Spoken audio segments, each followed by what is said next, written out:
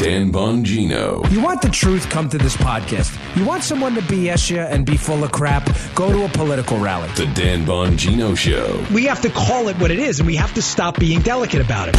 Get ready to hear the truth about America. We're not like the leftists. The conservatives don't need safe spaces. They don't need lollipops and coloring books and teddy bears. I'm good, okay? On a show that's not immune to the facts with your host, Dan Bongino. Welcome to the Renegade Republican with Dan Bongino. Producer Joe, how are you today? What are you going to do, man? What are you going to do? What are you going to do? Donnie Brasco, right? My son's a junkie. What are you going to do? What are you gonna, I'm telling you, man. What a great movie. I am not a Hollywood guy, obviously, anymore, but that...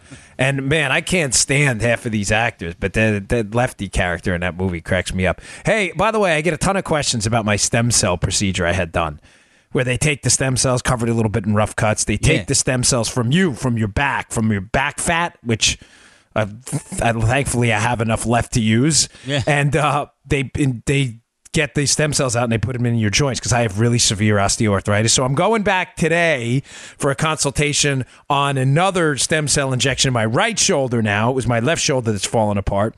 Now my right shoulder's falling apart too because I'm falling apart. Great! But I'll let you know, folks, how it goes because I'll tell you, I had great results on my left side. But just one quick thing on this. I had a surgery too. I had bone spurs removed and I can't be absolutely sure it was the stem cells, just to be fair, because we are Republicans and believe in science.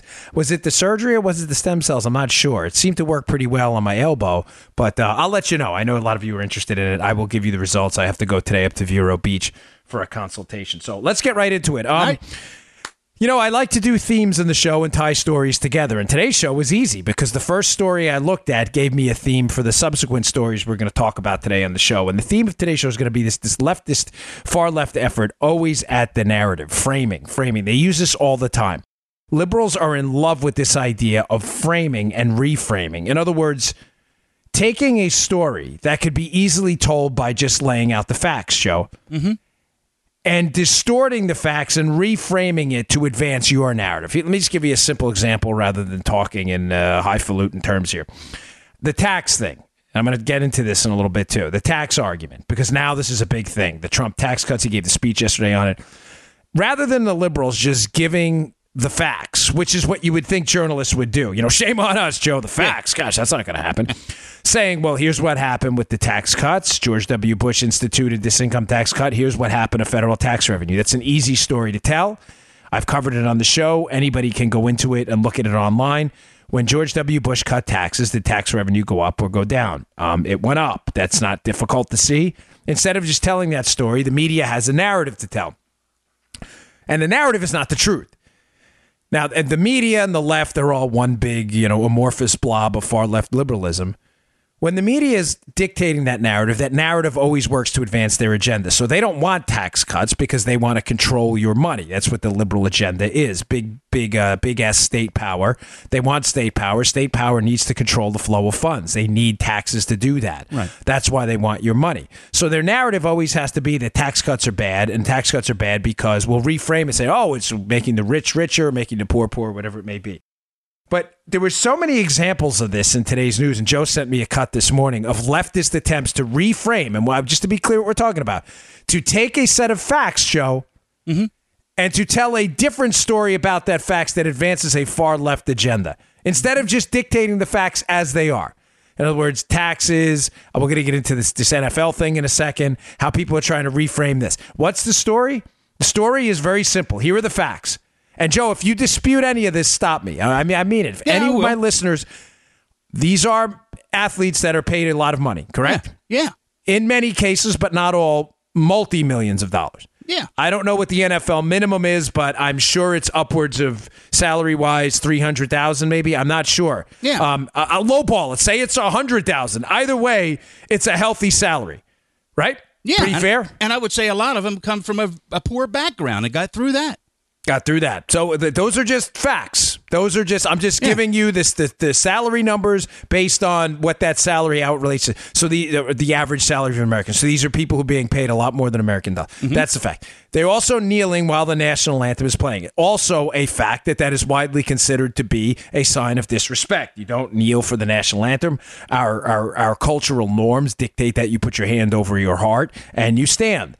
Now, not standing is a sign of disrespect because it violates the norm. That's not, those are just the facts. That's not the story they want to tell right now because they're losing the argument, just like they don't want to tell the story about taxes and the facts on taxes.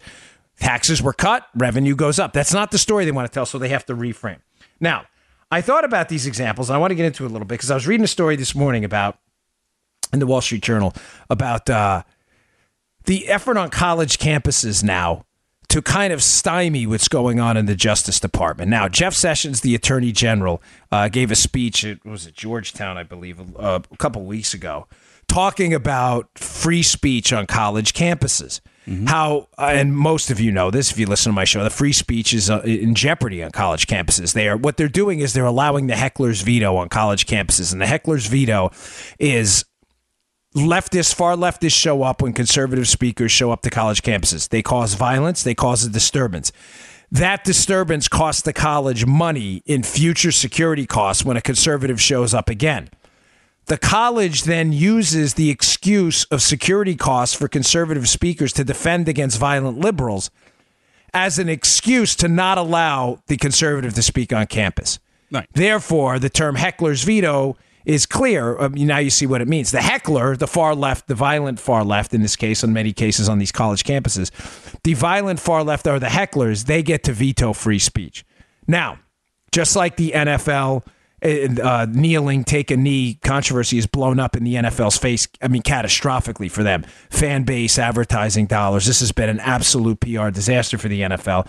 What's happening on college campuses, this sanctioning of conservative speakers, this de facto banning of conservative speakers in many cases, Joe, this is blowing up in their face as well. So just like the NFL and the far left that needs to protect their leftist agenda needs to reframe that, college campuses are trying now to reframe this as not a debate about free speech, but a debate about something else. Now, in case you think, again, I'm making any of this up and like, oh man, what were you struggling for material? No, I actually have 1, 2, 3, 4, 5, 6, 7 stories, but this is important. You understand this because I love to explain the why. The tactics of the left are always clear, and you'll see common themes if you know what to look for.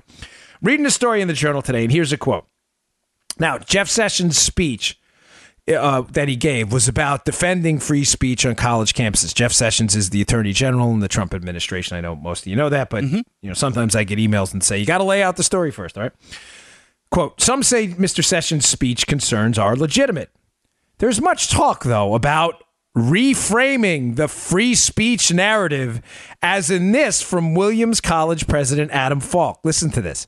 They're talking about reframing the free speech narrative here because it doesn't work for the left, Joe. This is a quote from this Williams College President Adam Falk. This framing of the problem as free speech, I don't think that's the issue.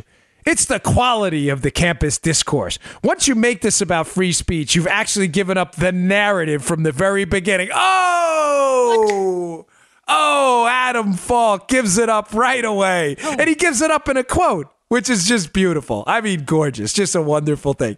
He just throws a bone to conservatives right there by admitting that, although, Joe, factually, again, I know this is tough for the left, facts and data and stuff. I know this is challenging, but factually, this is about free speech. Yeah. We're not talking, because conservatives are not, if it was not about free speech and it was about the quote quality of the speech, then conservatives would be saying, we're just trying to get our guys on campus, but we don't want leftists on campus either. The conservative argument here, to be crystal clear, is that we welcome liberal speakers and we welcome conservative speakers. We're just asking to be treated fairly.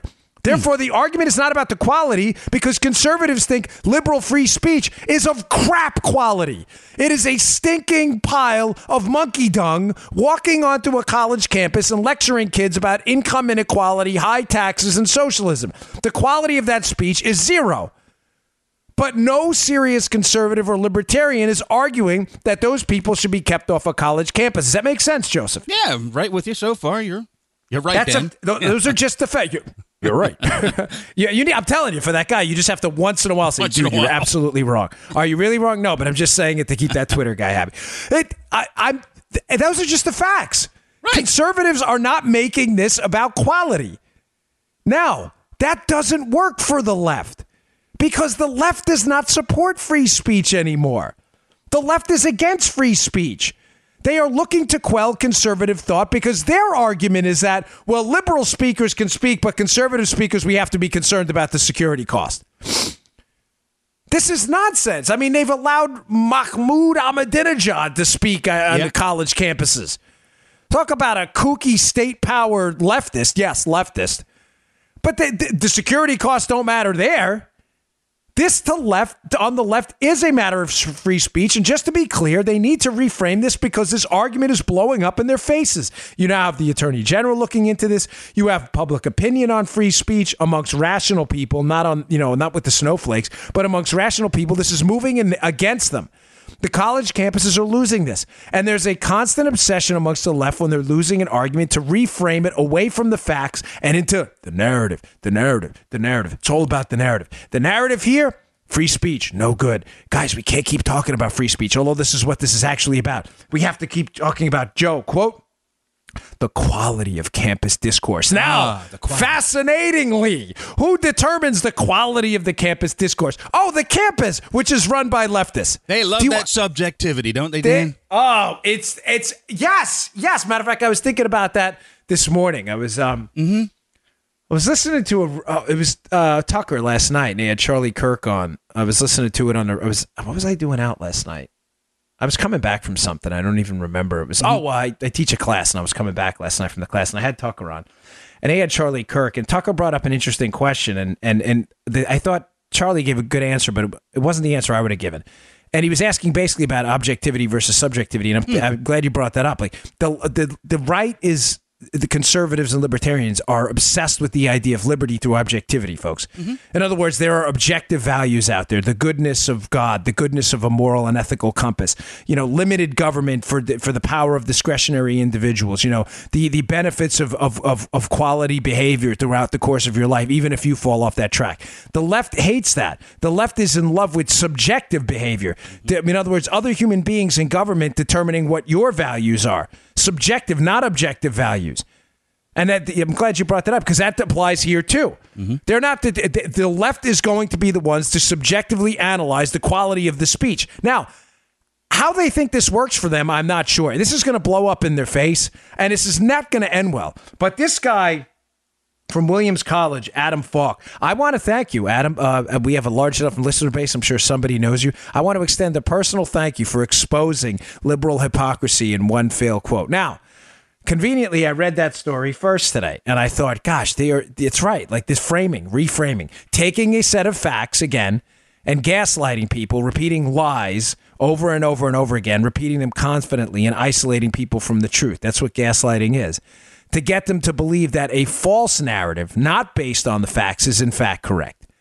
Taxes reduce revenue, but they don't. Yeah, but shut up. They do. Let's pretend. Let's just not let's not expose anybody to the real world and hope they don't look it up themselves. Let's say this college campus thing isn't about free speech, but it is about free speech. Conservatives are just making the argument that they should be free to speak like anyone else. No. Let's make it about the quality of the discourse. Well, who gets to determine the quality? Oh, we do. Oh, that's fair. That sounds legit. Sounds right to me, Joe. Yeah. Remember Trading Places? What is that line in Trading Places where the two big guys and Eddie Murphy's in the jail and they're like, the guy says something like, we don't need no turkeys on Thanksgiving. And the other guy goes, yeah. This is it. This is one of those moments. Yeah. That's all the left does. They're the guy in Trading Places, the other guy in the jail cell. Yeah. He has nothing to add to the conversation but to affirm what the other stupid leftists say. That's all this is. Yeah. I'm glad you brought that up. That's a great, by the way, Trading Places, Hollywood had already lost its mind, but it wasn't as crazy as it is now. It's still a funny movie, and that scene in the jail is classic. We don't need no turkeys around Thanksgiving. Yeah. So someone sent me that YouTube. I know you guys are great with that. I love my audience. You guys are the best. All right. Another framing thing. So Joe pulled this morning. This is Michael Wilbon. He's from ESPN, right, or something like that. ESPN. Yeah, he's a sports guy. I used to watch it. I don't watch ESPN anymore, which is sad because 30 for 30 is a great series, and I can't. I actually took them off my favorites, so I wouldn't even be tempted to turn it on because I'm just sick of it, tired of it. ESPN's become like CNN for sports. It's a joke. It's like fake sports news mixed with really bad, ignorant politics. So Wilbon, who's a leftist, but most sports writers are, had some commentary about the recent edict by Roger Goodell, the NFL, the head of the NFL there, that the players should stand. Now, Goodell's already blown it. I'm done with the NFL. I strongly recommend you be done with them too. Which, you're all adults. You make your own decisions. But the NFL has crapped on us one too many times. I'm finished. Fool me once. You know how the expression goes, right? Oh, yeah. But Goodell has now come out because he's realizing now that they're going to get slammed in the pocketbook in the NFL based on just pure polling data, facts and data that I gave on a show last week. This is blowing up in their faces. Their core audience is abandoning them, and they're starting to suffer. So Goodell said, I think it's a good idea we all stand for the anthem. Now, Michael Wilbon, his response to this, and I'll play this cut in a second, is so unbelievably out of line and so outrageous on its face. But I want you to pay very attention to his efforts to reframe this away from the facts. And that's how I started the show. These are, in many cases, $1 million athletes, paid a lot of money to play a game you and many of us would play for free because we love it so much. Matter of fact, Brazilian Jiu-Jitsu, which is about as hard on your body, I pay to do it. No one pays me. But these people are paid millions of dollars to play a game. And I want you to hear what he compares it to in order to reframe it. Play that cut. The word that comes to my mind, I don't care who doesn't like me using it, is plantation. No! The players are here to serve me, and they will do what I want no matter how much I pay them. They are not equal to me. That's what this says. To me and mine. Wait, what? Come again? I don't know, Joe. I have no idea. I know why he did it, but why he chose such an outrageous comparison completely discredits Michael Wilbon forever from polite conversation. Did he just compare playing in the NFL to human bondage and slavery? Did I hear that right? Yeah, you heard that right. Now, Joe sent me a couple cuts this morning, and the first two I wasn't crazy about because they were about Hillary. Yeah. Always appreciate Joe. By the way, Chris Steigerwald's on Fox right now, sweating his butt off. Did he just get out of the gym? Man, it looks like he jumped in a pool. But Joe sent me a couple of Hillary quotes. I get tired. Hearing Hillary talking like Charlie Brown's teacher. Wah, wah, wah, wah, wah, wah, wah. Income inequality, Trump stinks, Trump Russia, whatever. But then he sent me this Wilbon thing, and I had to listen to it twice because I had heard it, but I didn't really hear it. And the second time, I'm like, wow. Did he just compare playing in the NFL, a lifestyle that, Joe, I don't have a public survey on this, but can you and I both agree that if we had the physical capabilities to do it, that being a professional athlete is probably a career, I don't know, 70, 80, 90% of people, if they had the choice, would take it? Yeah, it's a dream career. Now, let's be reasonable here and let's analyze what he said. Now, if you had taken the very same survey and asked same people, the exact same group, would you choose to be put into human bondage and slavery? I would say the number would be 0. Maybe less than 0 if possible. Now, for this guy to, and they have this thing called the Godwin rule. I don't know if you ever heard of the Godwin rule, but the gist of the Godwin rule is that the first person to bring up a Nazi analogy loses the debate, and it's a fair. The rule is pretty fair.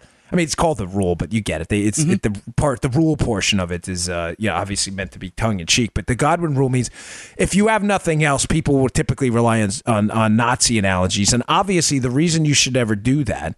It should be obvious, at least it might be not the liberals, is because this was a very unique portion of human history, the mass extermination on a scale that we had never seen of Jews. You just don't bring it up casually, Joe.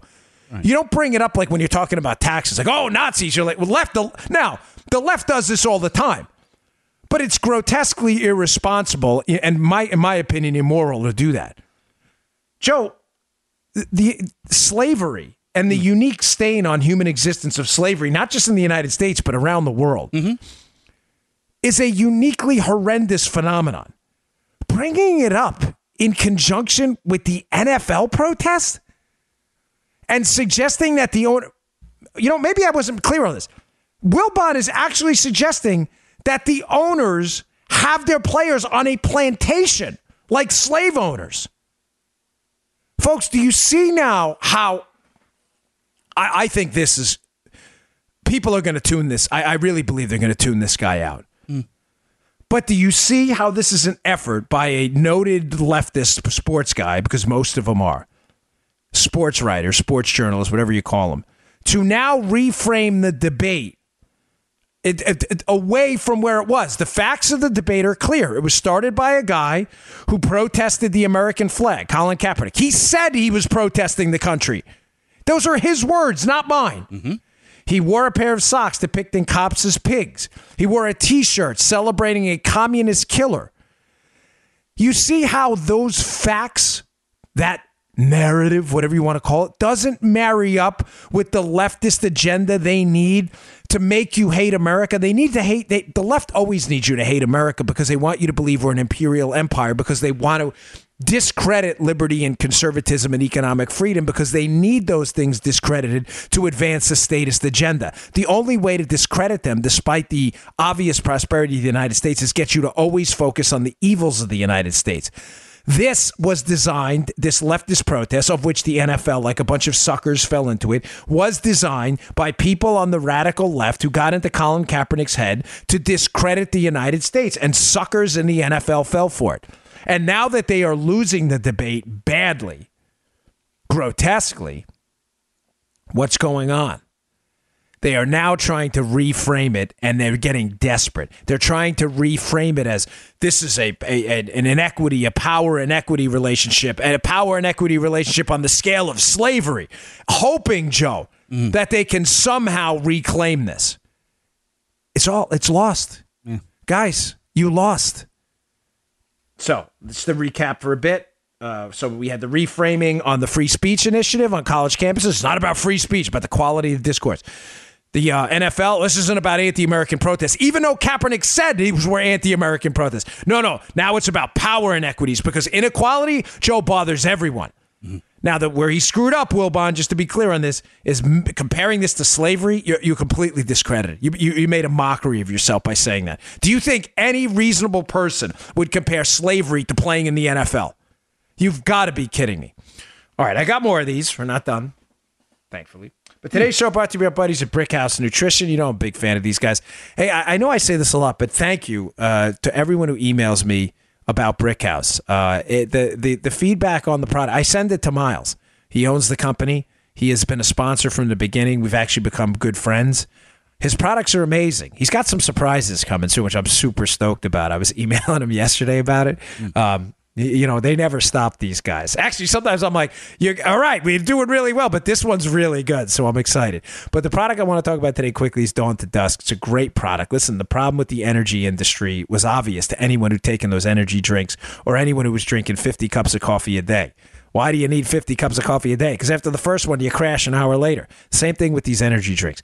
Well, Miles and their team over there got together and said, let's put a time-release product together. Therefore, you can get a nice, smooth 10-hour energy bump right there. A little mood elevation, energy elevation you can get through the day. This is a terrific product. My wife loves it. Joe loves it. Helps him get through the day at WCBM, where he wakes up at like 10 o'clock the night before to go to work. He didn't even go to sleep anymore. It's a terrific product, and the feedback is phenomenal. Daniel@Bongino.com if you want to email me about it. I love it. I read all your emails. I'm trying to respond to as many as I can. The feedback's tremendous. Give it a shot. Working moms, working dads, CEOs, assembly line workers, Uber drivers, anybody who needs to get throughout the day. For me, it's great. I need to have my head on straight. I do my NRA TV hits at 1. I do the podcast. Then I do Fox. Then I do my work with CR. It's a busy day. Go give it a try. Dawn to Dusk. It's available at brickhousenutrition.com/Dan. That's brickhousenutrition.com/Dan. Go try Dawn to Dusk. You're going to love it. All right. Now, this one's a doozy, Joe. You know I love these reframing things. So this morning, I wake up early, been working out in the morning, feel great about it. And I pull up Drudge. I usually get the Journal first and then Drudge second, but I managed to pick up Drudge first this morning. And there's a piece in the LA Times about the Trump tax cuts. Again, this is a big argument going on right now, and the left is grossly unhappy with the direction the argument is taking because, as I'm going to get to in a moment, Trump has dismantled the media as the mouthpiece of what the framed narrative is going to be. Let me be clear on that. Pre-Trump, most Republicans, the overwhelming majority of Republicans, were deathly afraid of the media.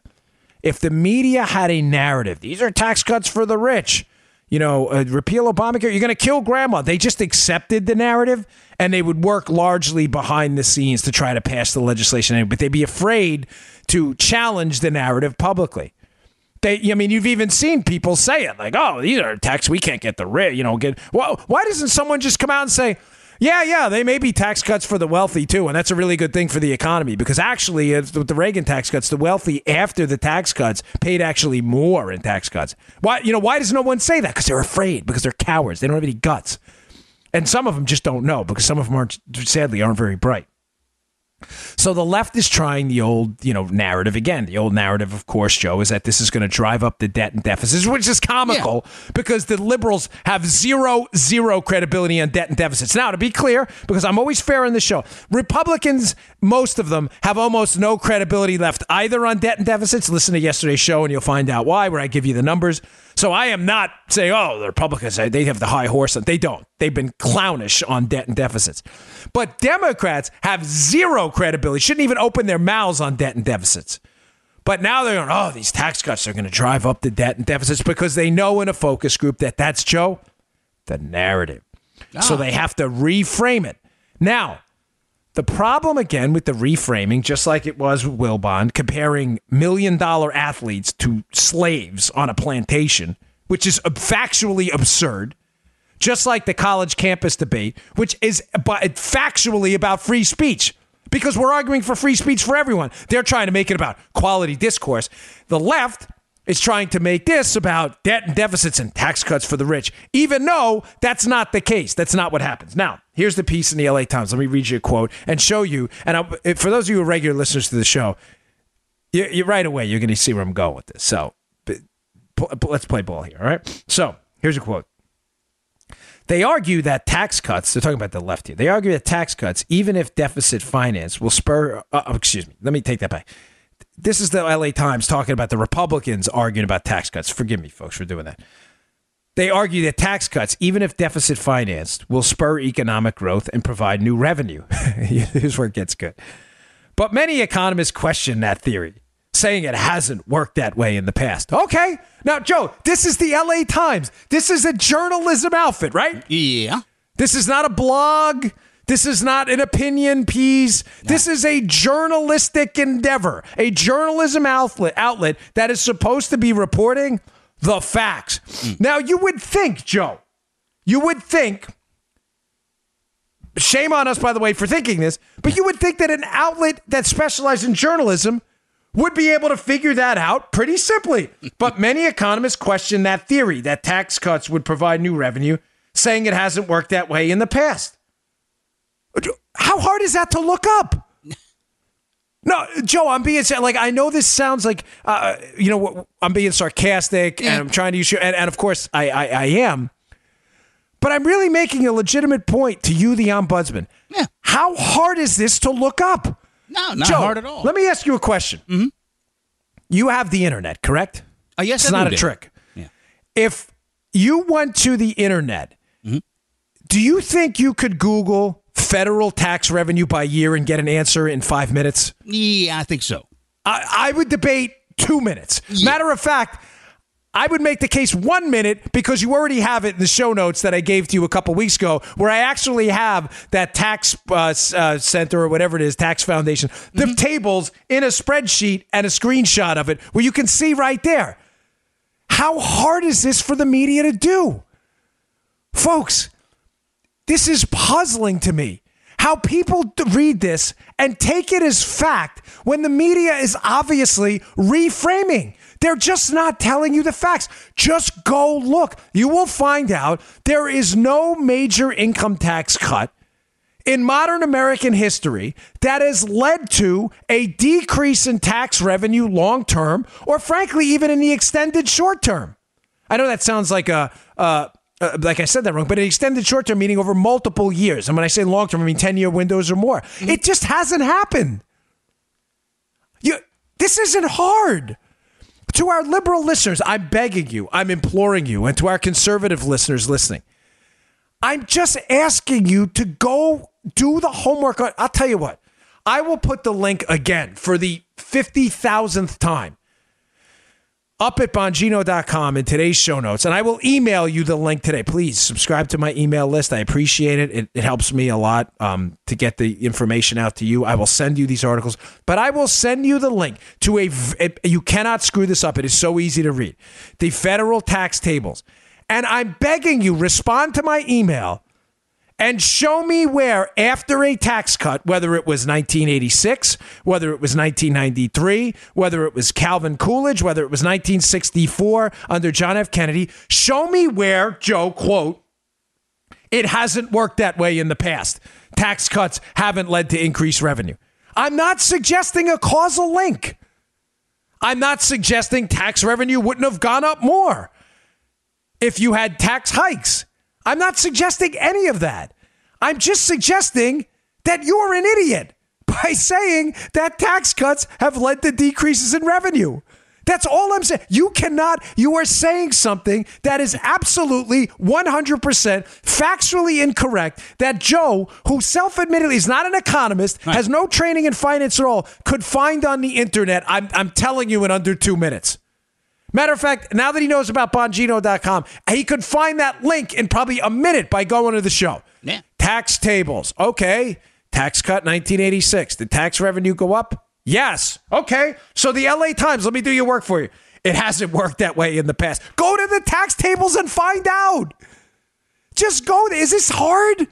Do you really need like Deep Throat for this? Do you need like an inside government source to go to publicly available Treasury data?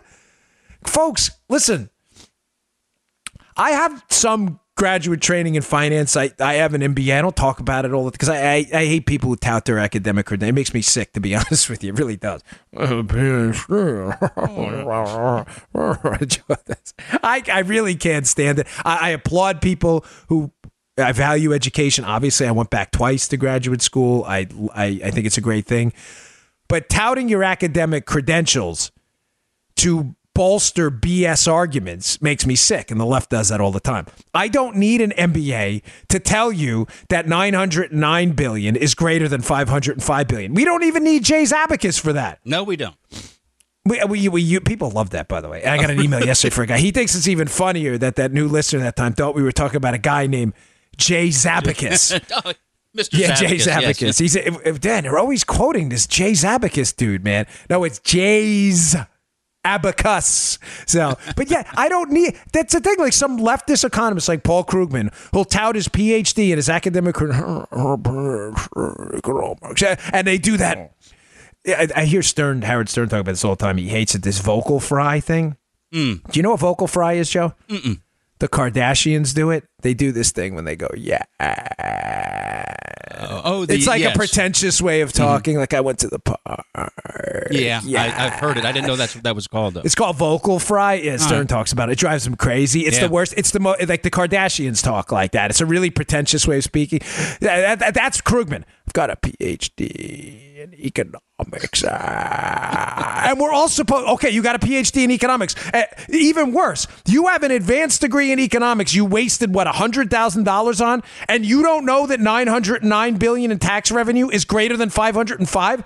Seriously. What is it? You don't know how to go to the internet? You can't read numbers? Do we need to send Paul Krugman Jay's abacus? I mean, Jay, find Paul Krugman and send him another abacus. I mean, it's embarrassing.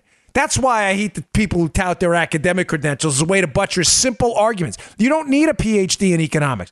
This is a reframing. One other thing here on this piece. So towards the end of the piece, this one's hysterical. Because these are obviously leftists speaking. They're quoting a guy, Mark Mazur, from the Tax Policy Center, which, by the way, remember that name.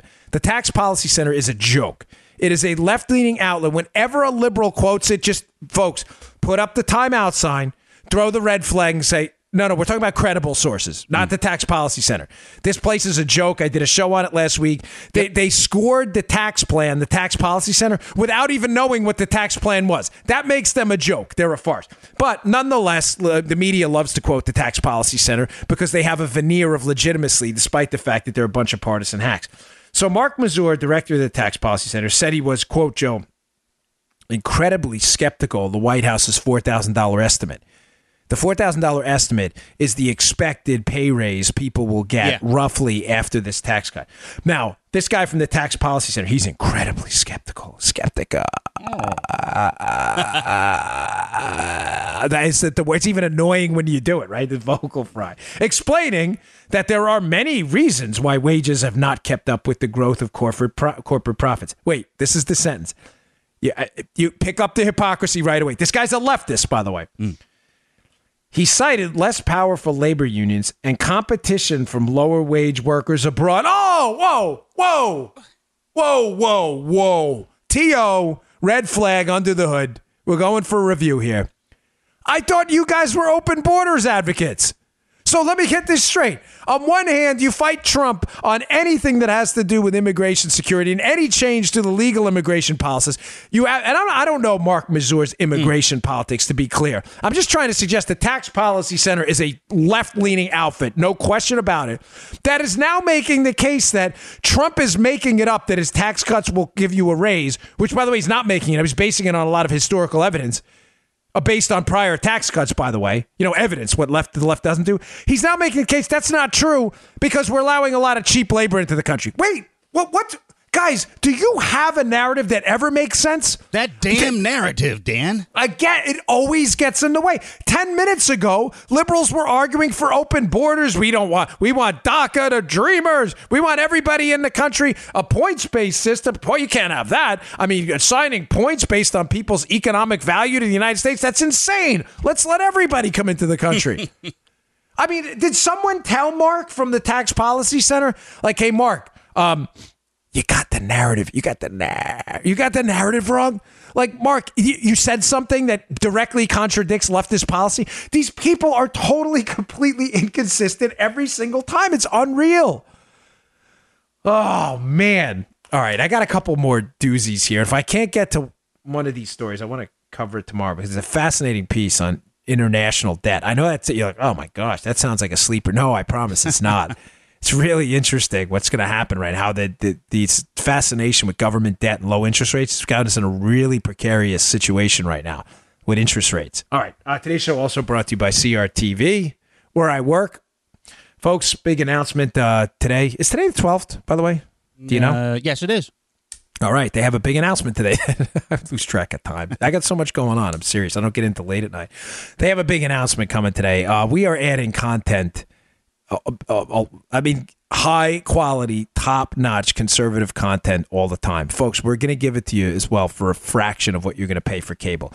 Now, you can watch cable, but you're going to get a lot of crap, a lot of channels you don't like. But for a fraction of the cost, about $10 a month or less, if you use my promo code Bongino, we'll give you CRTV. You can watch it on your computer. You'll get Mark Levin's show, Michelle Malkin's show, Steve Crowder's show, Steve Deace's show, Gavin McGinnis's show.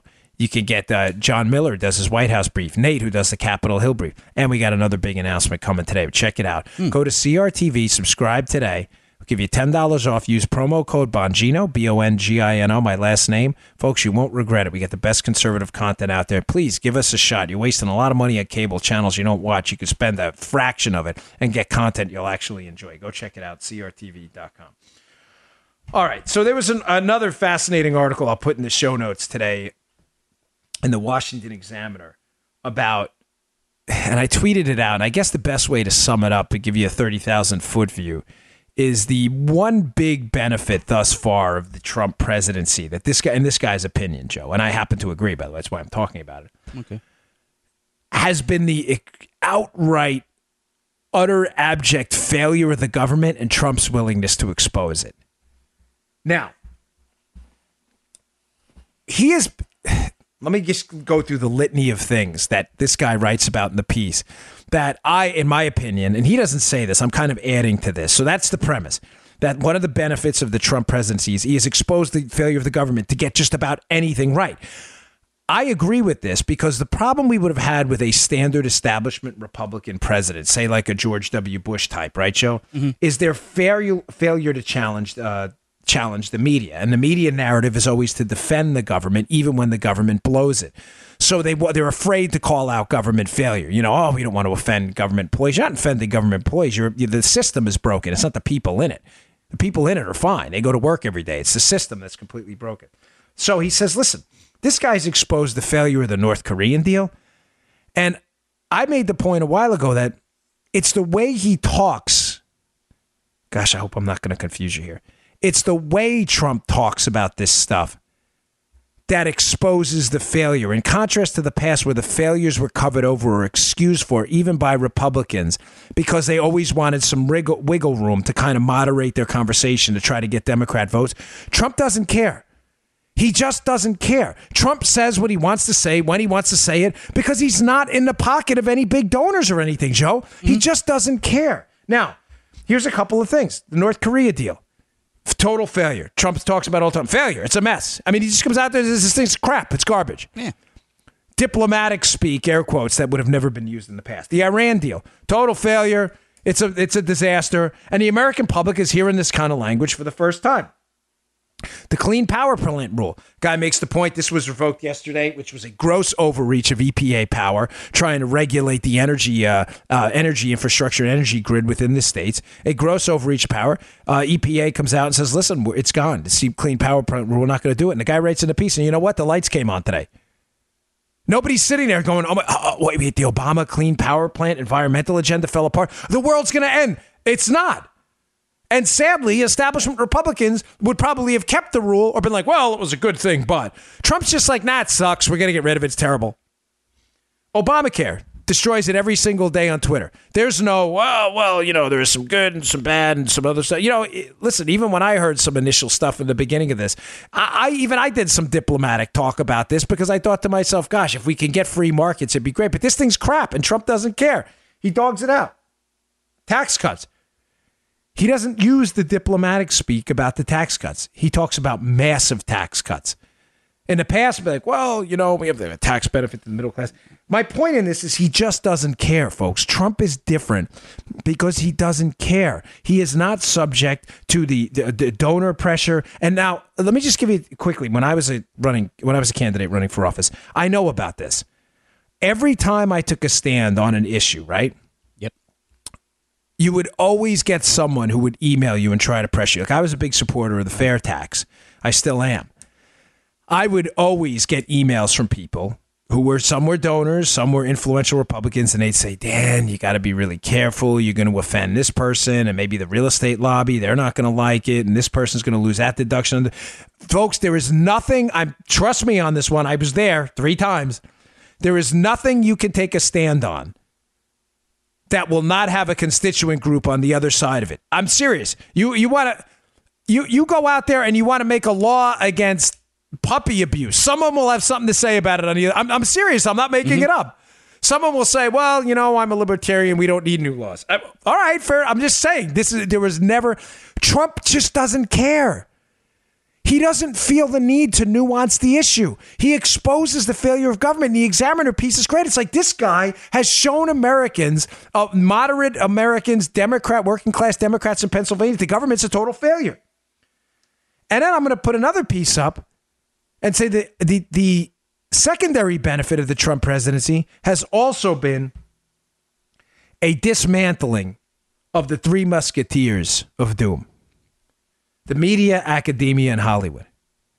Trump's relentless attacks on the media, which they deserve it, and they brought it on themselves. And by the way, I support a free media, by the way. I don't support any restrictions on them, but I also support the president's right to attack them when they're jerks, which they are most of the time.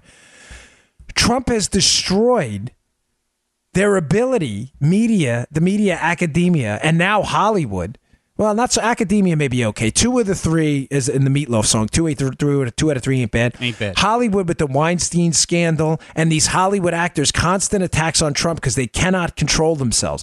Their attacks on Trump in conjunction with the media's lying about the Trump-Russia thing and all this other stuff. The Trump presidency has not only dismantled the power of the state or the veneer of power in the state as exposing them as failures.